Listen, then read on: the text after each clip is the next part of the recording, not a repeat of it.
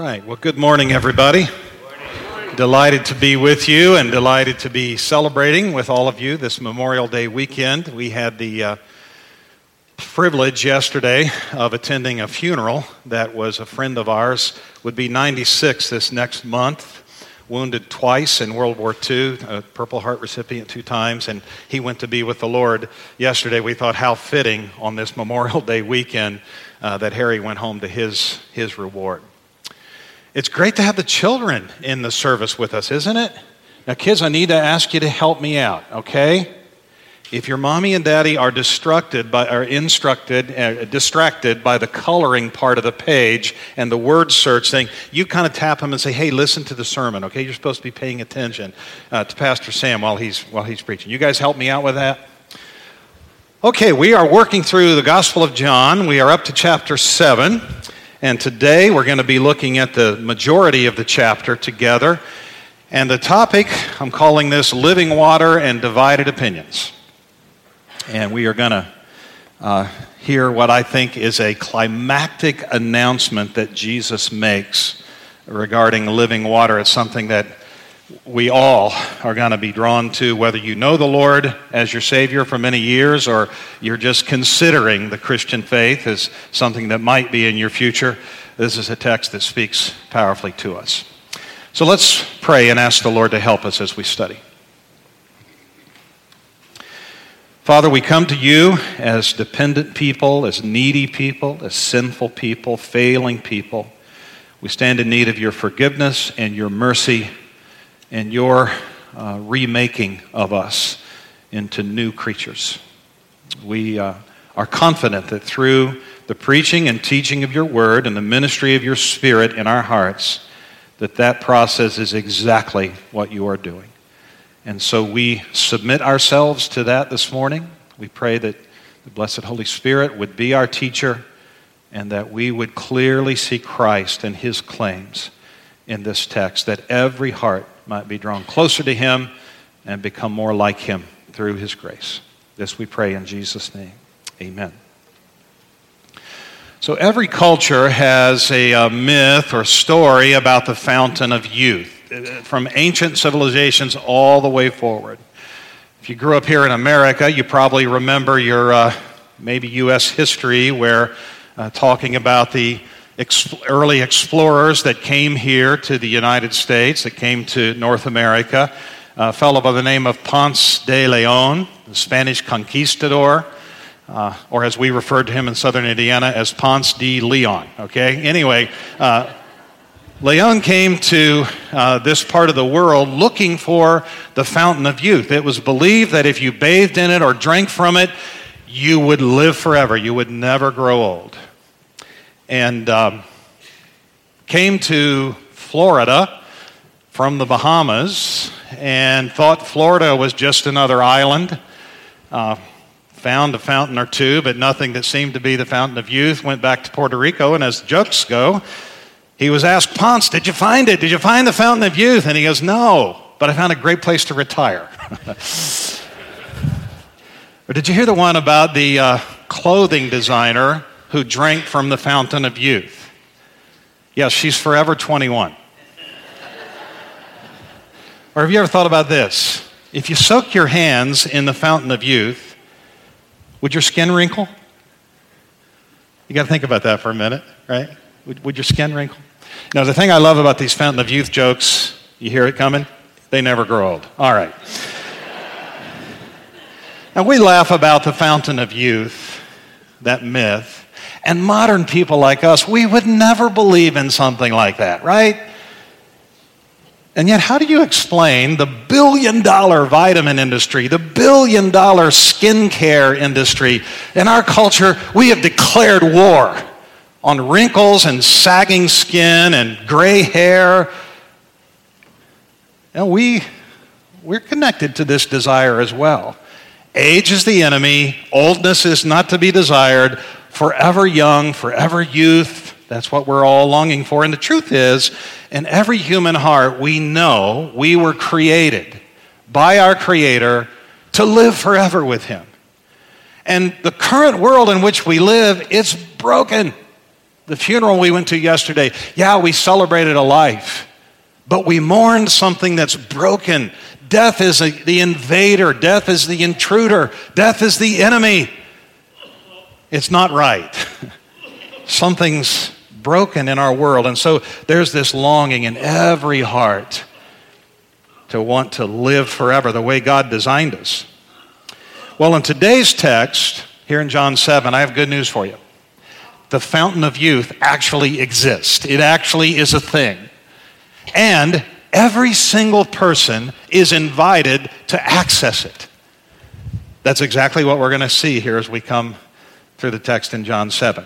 Now, I need to bring you up just a little bit of context because 2 weeks ago we were talking about the beginning of John 7 and how Jesus' brothers who did not yet believe in him as the Messiah, they were challenging him, hey, the Feast of Tabernacles is coming, this feast that happened every fall and was one of those feasts that everybody, all the males in Israel were expected to travel up to Jerusalem as pilgrims for this in the fall, this harvest festival. We want you to go up there, and if you're really the Messiah, go put on a Messiah show and get some people to believe in you and, grab the moment, become a celebrity.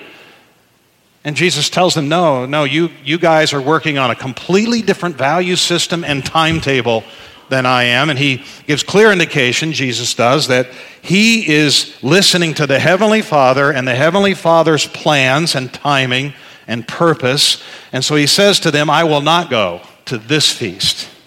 The truth is, he is the feast. He is the one tabernacling that they were all celebrating by living in their booths. They just didn't realize that.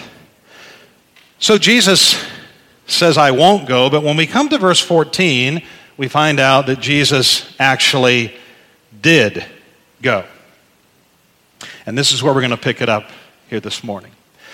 So the setting, Jesus arrives at the temple, and it says here in verse 14, midway through the festival. The festival lasted 7 days. So somewhere in the middle there, Jesus arrives, and it says he began teaching. Now, think about what the temple and its environs must have looked like. The population of Jerusalem swells to 1 million or more people during this festival. I mean, there's crowds everywhere. And all these people coming to celebrate the harvest that God has given, and also praying that God would honor his promises to the nation like he did for them in the wilderness with the water coming from the rock, that someday he's going to pour out a new water of refreshing and provision for them in the coming of their Messiah and in the coming of the Holy Spirit they look forward to through their prophets. And so here in these crowds, Jesus, like any rabbi would do, was very common. Take your students on up to the temple and have them sit in a circle around you and teach them. And so Jesus is teaching in the temple. Now here's the irony. This text, as we work through it, it's so full of irony. As the reader, we know what some of the people in the story don't know. We're like, oh, wait. This is very ironic because they don't know something that we know. We're going to have that feeling all the way through this, but I want you to notice as we work through this text, all these crowds, it is a chaotic, a confusing scene with people battling with Jesus verbally. It's a social challenge they're bringing to him. And you have everybody from the Jewish leaders to Jewish pilgrims, lay people that have traveled up to Jerusalem, the temple police get involved in this, and this people that lived in Jerusalem. All these people are in and out of this conversation here in John chapter 7. And for me, it's a picture of a broken, lost humanity combating, rebelling against, even rebuking their creator and not realizing that the God that they're celebrating in this festival, he's standing right here in front of them in flesh and bone, in human form, standing before them, and they can't see it. I see in them a picture of all of us. And so these people unwittingly now enter into a debate with their creator. Look at verse 15 as the conflict begins. The crowd is going to challenge Jesus on two accounts. They're going to challenge his authority, and they're going to challenge his identity. So verse 15, the people were surprised when they heard him and they heard his teaching, And here's the question they ask: how does he know so much when he hasn't been trained? They asked. In other words, you don't have the right credentials. And here's the first challenge. Sorry, that word response should be all the way over on the right. Just imagine that it's there, okay? Here's their first challenge. You don't have the right teaching credentials to contemporize it and personalize it. You didn't go to Lancaster Bible College or Capital Seminary. You don't have the right training. They were, verse 15, the word surprised, it actually means like they were pretty perturbed about this. Who do you think you are, Jesus? Now look at his response. In verse 16 to 19, he says, the problem is not with my teaching, it's with your listening and your learning. Look what he says. My message is not my own. It comes from God who sent me. All right, the rabbis would always quote someone else, another rabbi who had been trained, and they had mastered his teaching, and now they quote him as the authority. Well, Jesus quotes an authority too, but it's not another rabbi. He says, this message is from God. And look what he says. Anyone who wants to do the will of God will know whether my teaching is from God or is merely my own. Those who speak for themselves want glory only for themselves. But a person who seeks to honor the one who sent him speaks truth, not lies. Moses gave you the law, but none of you obeys it. In fact, you are trying to kill me. Here's what Jesus is saying. If you guys, these are probably the Jewish authorities that are confronting him about having not gone to the right seminary or seminary at all. He's saying, if you folks had really understood the law that God gave you through Moses, and you were obeying it, you were submitting to the light, the truth that God had revealed to you, then you would right now be accepting me. You're in a relationship with the God who created you.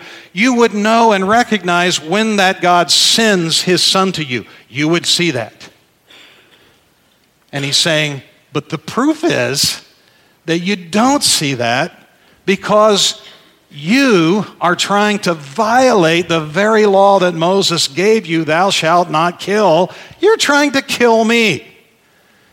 So he's saying the problem is not my teaching. The problem is your ability to hear because your heart is rebelling against God, even though outwardly you're keeping all the rules, you're trying to keep the law, and you've added to the law things that God never intended. Well, their challenge continues. They say, well, your teaching lacks authority because you're paranoid, we might say in our modern lingo. Verse 20, the crowd replied, you're demon-possessed. Who is trying to kill you? Later in John and over in Mark, they're going to accuse him of being insane. You've lost your mind. You're controlled by something other than logical, reasonable thinking. That's their charge. Notice Jesus doesn't even answer their question. They say, who's trying to kill you? Apparently these people that are speaking now are not aware of this plot that's out on Jesus' life. Who's trying to kill you? He doesn't answer the question. He continues in his response the confrontation to these people who claim to know God. He says, you don't obey the law that you claim to revere. Look what he says. I did one miracle on the Sabbath and you were amazed. Most likely he's talking about John 5 when he healed the man who by the pool of Bethesda. Remember that story? And everybody got upset because he did it on the Sabbath day. You're not supposed to do work on the Sabbath day according not to the law of God, but to the law that was piled on the law of God by the Jewish teachers. And Jesus said, you are all amazed, not amazed at the miracle. You were more upset and perturbed that I did something good. I performed a work that violated your legalistic rules, right? You were all amazed. He continues. And look at the hypocrisy he's going to point out. You guys work on the Sabbath too when you obey Moses' law of circumcision. Then he adds, maybe this is John, actually this tradition of circumcision began with the patriarchs, back with Abraham, long before Moses. And then Jesus explains, verse 23, if the correct time for circumcising your son falls on the Sabbath, so the baby's born on Friday, And 8 days later, when the law says the male child should be circumcised, 8 days later, that's going to be the Sabbath, okay? He says, what do you do? Well, you go ahead and do it so as not to break the law of Moses. It's very interesting. One law Moses gave to honor the Sabbath is in conflict, at least in their minds, in conflict with the law that you should circumcise a male child on the 8th day of his life. Now, that was not a violation of God's intention for the Sabbath, but it was a violation of the intention of the Pharisees and the Sadducees, this Sabbath philosophy they had come up with. So Jesus throws it right back at him and says, so why should you be angry with me for healing a man on the Sabbath? Look beneath the surface so you can judge correctly. He's saying, stop being hypocritical. Understand, recognize your own hypocrisy. Wow, it is a strong message. The Pharisees had actually figured out that the human body has 248 separate parts. I don't know how they came up with that number. 248 separate parts. And they reasoned that, correcting or bringing healing to one part of the body on the Sabbath through circumcision, that'd be acceptable because you're only dealing with one part of the 248. So all these legalistic, weighing and checking and trying to work things out so they could keep all of their rules. And Jesus is calling them on it and saying, what God intended, you have gone far beyond, and you've actually created it as your own system of trying to get God happy with you instead of recognizing the salvation that God is sending to you in my person. So they are questioning his authority. They're also questioning his identity. Once again, response should be over on the right. So just imagine it there. Here's their next charge and challenge. Some of the people who lived in Jerusalem started to ask each other, isn't this the man they're trying to kill? Now, this is interesting, isn't it? Because just a minute ago they said, you're crazy. Who's trying to kill you? Well, these are people, we just read, people who live in Jerusalem. They've heard the talk from the Jewish leaders, and they are aware there's a plot out for Jesus' life. They're trying to entrap him so they can kill him. And so they are challenging his identity. Isn't this a man they're trying to kill? But here he is, speaking in public, and they say nothing to him. Could our leaders possibly believe that he is the Messiah? But how could he be? For we know where this man comes from. When the Messiah comes, he will simply appear. No one will know where he comes from. They're charging him that you don't meet the birth qualifications to be the Messiah. So here's their dilemma. We know the leaders are trying to kill you, and yet here you are in the temple preaching and teaching and making all these audacious claims, and they're not arresting you. They're not stopping this. Maybe they've heard something new. Maybe they know that you actually are the Messiah, and so they're going to back off here a little bit. But then, wait a minute. They say, you don't meet the qualification. Look what they say there in verse 27. We know where this man comes from. We know where you were born. We know where you are from. And they're thinking, you're from Nazareth up in Galilee. We know where you're from. But when the Messiah comes, he will simply appear. No one will know where he comes from. That was a rabbinic school that was teaching in and about Jerusalem at this time. And there was this teaching that when the Messiah appears, he's just going to kind of poof, come out of nowhere. He won't have the typical, hometown and history and all that. So you're from Nazareth, they say. You're not meeting the qualifications. And notice Jesus' response. He says to them, you guys don't know everything you think you do. Verse 28, he says, yes, you know me. I think it's in air quotes. You know me, and you know where I come from. At least you think you do. You think I'm from Nazareth. You're not even aware that I'm from Bethlehem, is where I was born. And greater than that, you don't know my true origin, which is the throne of God. I am God himself come to you. He says, I'm not here on my own. The one who sent me is true, and you don't know him. That's their problem. But I know him because I come from him, and he sent me to you. It's a powerful challenge, and this causes the leaders to now react. And so the confrontation continues here with the crowd through the leaders saying, you should be arrested because you're misleading people. Look down at verse 31, verse 30. Then the leaders tried to arrest him. No one laid a hand on him because his time had not yet come. This is John's theme all the way through. Humans are not in charge of this. God is running this program of redemption. They can't arrest him. Verse 31, many among the crowds of the temple were believing in him. After all, they said, would you expect the Messiah to do more miraculous signs than this man has done?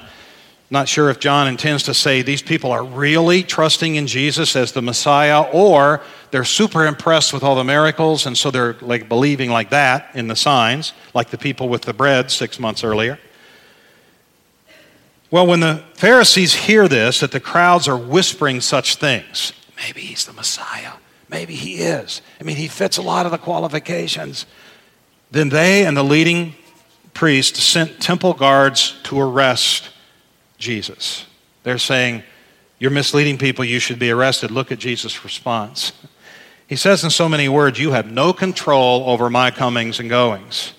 Verse 33, Jesus told them, I will be with you only a little longer, then I will return to the one who sent me. You will search for me, but not find me, and you cannot go where I am going.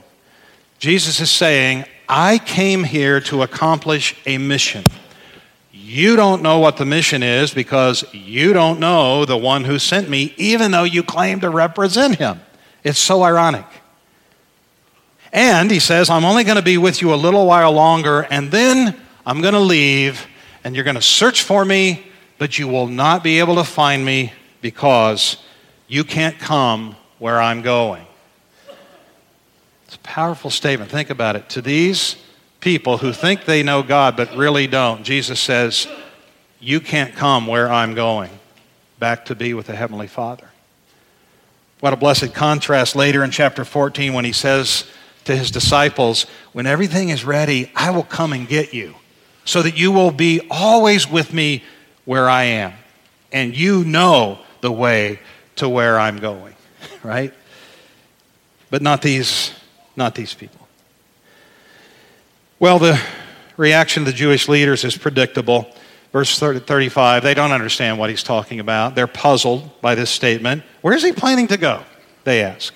Is he thinking of leaving the country and going to Jews in other lands? Maybe he will even teach the Greeks. They're saying this like an insult to him. You might even go teach people who aren't Jews. What does he mean when he says, you'll search for me, but you can't find me, you can't go where I'm going? Here the irony is thick. They're accusing Jesus, you might even go to people who aren't Jews with your mission and your message, and that's exactly what Jesus is going to do. Aren't you grateful for that? If you're not of Jewish descent today, he went to where the Jews were included, but not excluding other groups, and so his mission enfolded us all.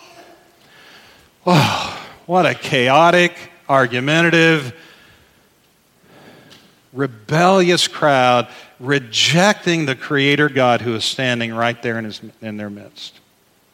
It's a wonder Jesus doesn't just say, you know what, enough of this, and just zap the whole crowd, just like exterminate the human race. Wouldn't you have been tempted to do that if you were in Jesus' shoes? But instead, something happens now in this story that is an amazing expression of God's grace and mercy to fallen people like us. What we're going to read next here in verse 37 and following, notice verse 37, it says it's the last day, the climax of the festival. Now, do you remember last week or 2 weeks ago when we were talking about this Feast of Tabernacles and how in the court of the temple they built these 75-foot towers with lamps that when they were illuminated, burning throughout the festival at night, it illuminated the whole city coming off the hill there on which the temple was located. And then this special last day celebration finale of the water ceremony. Let me read Don Carson's description of this because it eloquently builds it up to exactly what it was. Carson writes, on the 7 days of the feast, a golden flagon was filled with water from the pool of Siloam and was carried in a procession led by the high priest back to the temple. As the procession approached the water gate on the south side of the inner court, 3 blasts from a trumpet were sounded. While the pilgrims watched, the priest processed around the altar with the flagon, the temple choir singing the Hallel, that's Psalm 113 through 118. And when the choir reached Psalm 118, every male pilgrim shook a willow branch in one hand, willow and myrtle twigs tied with a palm, and in his left hand raised a piece of citrus fruit, which was the symbol of the ingathered harvest, and everyone cried, "Give thanks to the Lord," 3 times. The water was offered to God at the time of the morning sacrifice, along with a daily drink offering of wine. The wine and the water were poured into their respective silver bowls and then poured out before the Lord. Moreover, these ceremonies of the Feast of Tabernacles were related in Jewish thought both to the Lord's provision of water in the desert and to the Lord's pouring out of the Spirit in the last days. Pouring at the Feast of Tabernacles refers symbolically to the Messianic age in which a stream from the sacred rock would flow over the whole earth. This is the setting. This is the moment. Jesus is no longer in the shadows. He's going to step right out onto center stage. And look what he's going to say at this high point of the festival. Everybody whipped into a fever pitch celebrating the water that God is going to give. Verse 37, Jesus stood, and it doesn't say he spoke. It says he shouted to the crowds. Anyone who is thirsty may come to me. You hear that? Anyone who is thirsty may come to me. You looking for the fountain of youth, is what Jesus is saying. You realize things are broken and that people aren't supposed to die? There's a fountain of youth, and I'm the fountain of youth, he's saying. Anyone who's thirsty may come to me. Anyone who believes in me may come and drink. For the scriptures declare, rivers of living water will flow from his heart. When Jesus says these words, you can imagine the drama of this moment.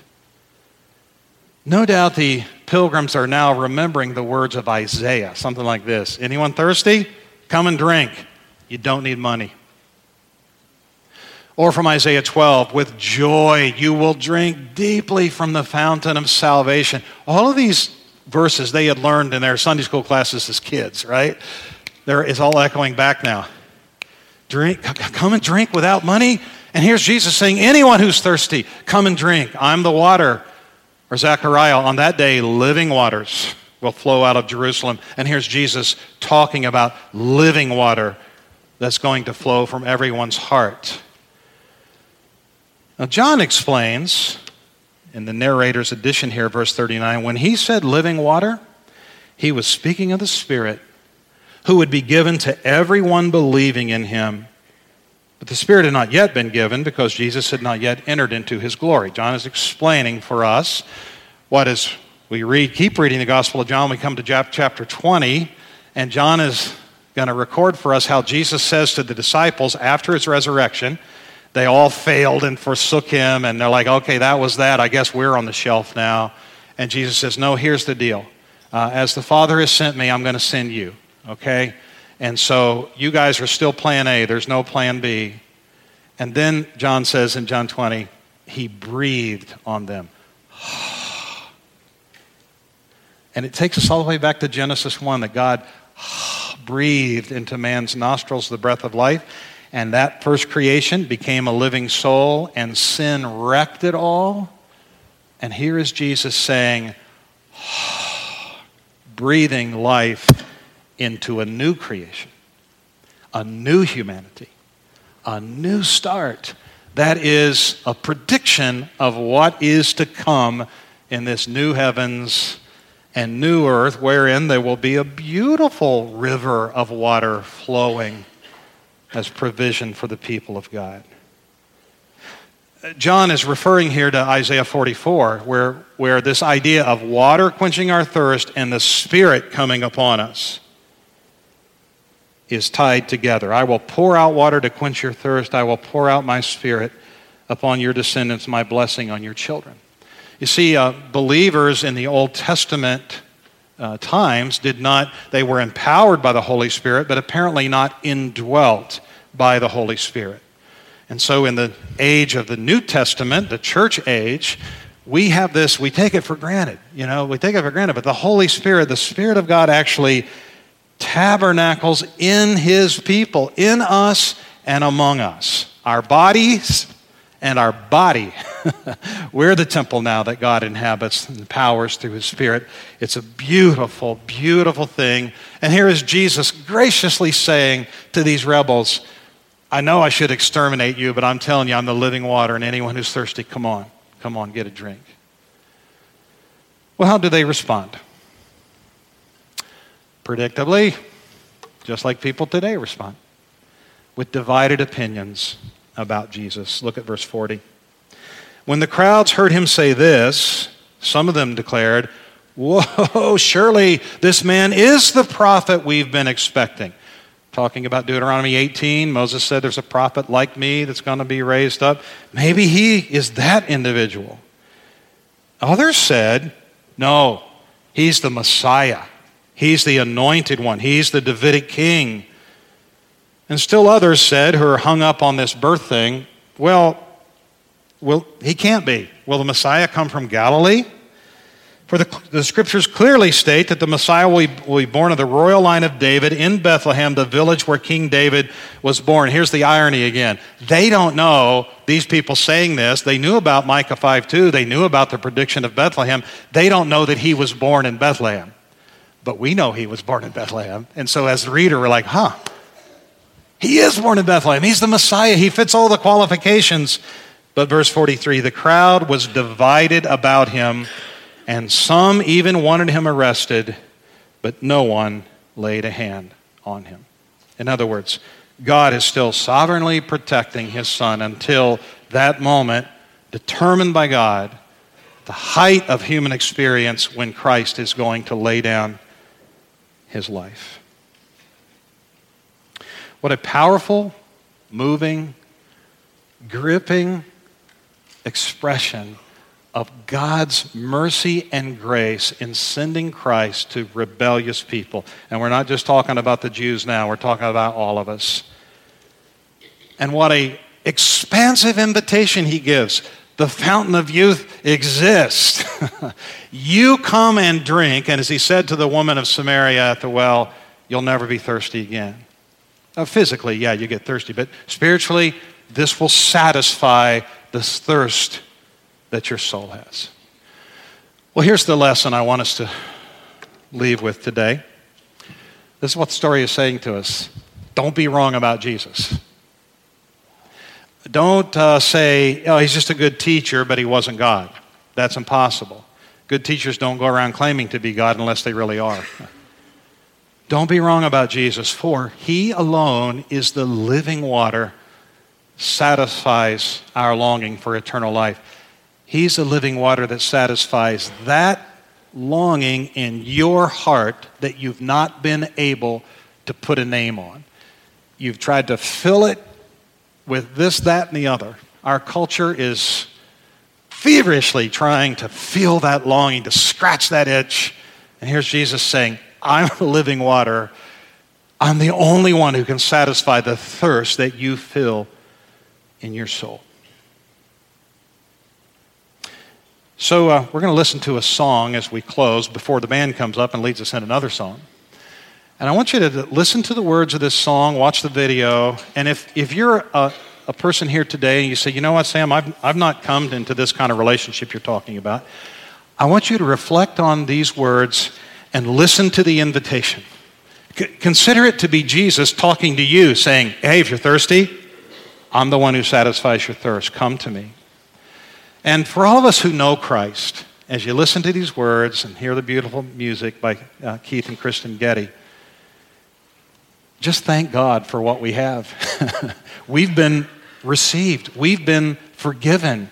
Our rebellion has been paid for, and we have been given the blessing of his presence with us. He says, I'm with you all the days unto the end of the age in the person of my Spirit. So let's listen and rejoice and thank God in our hearts.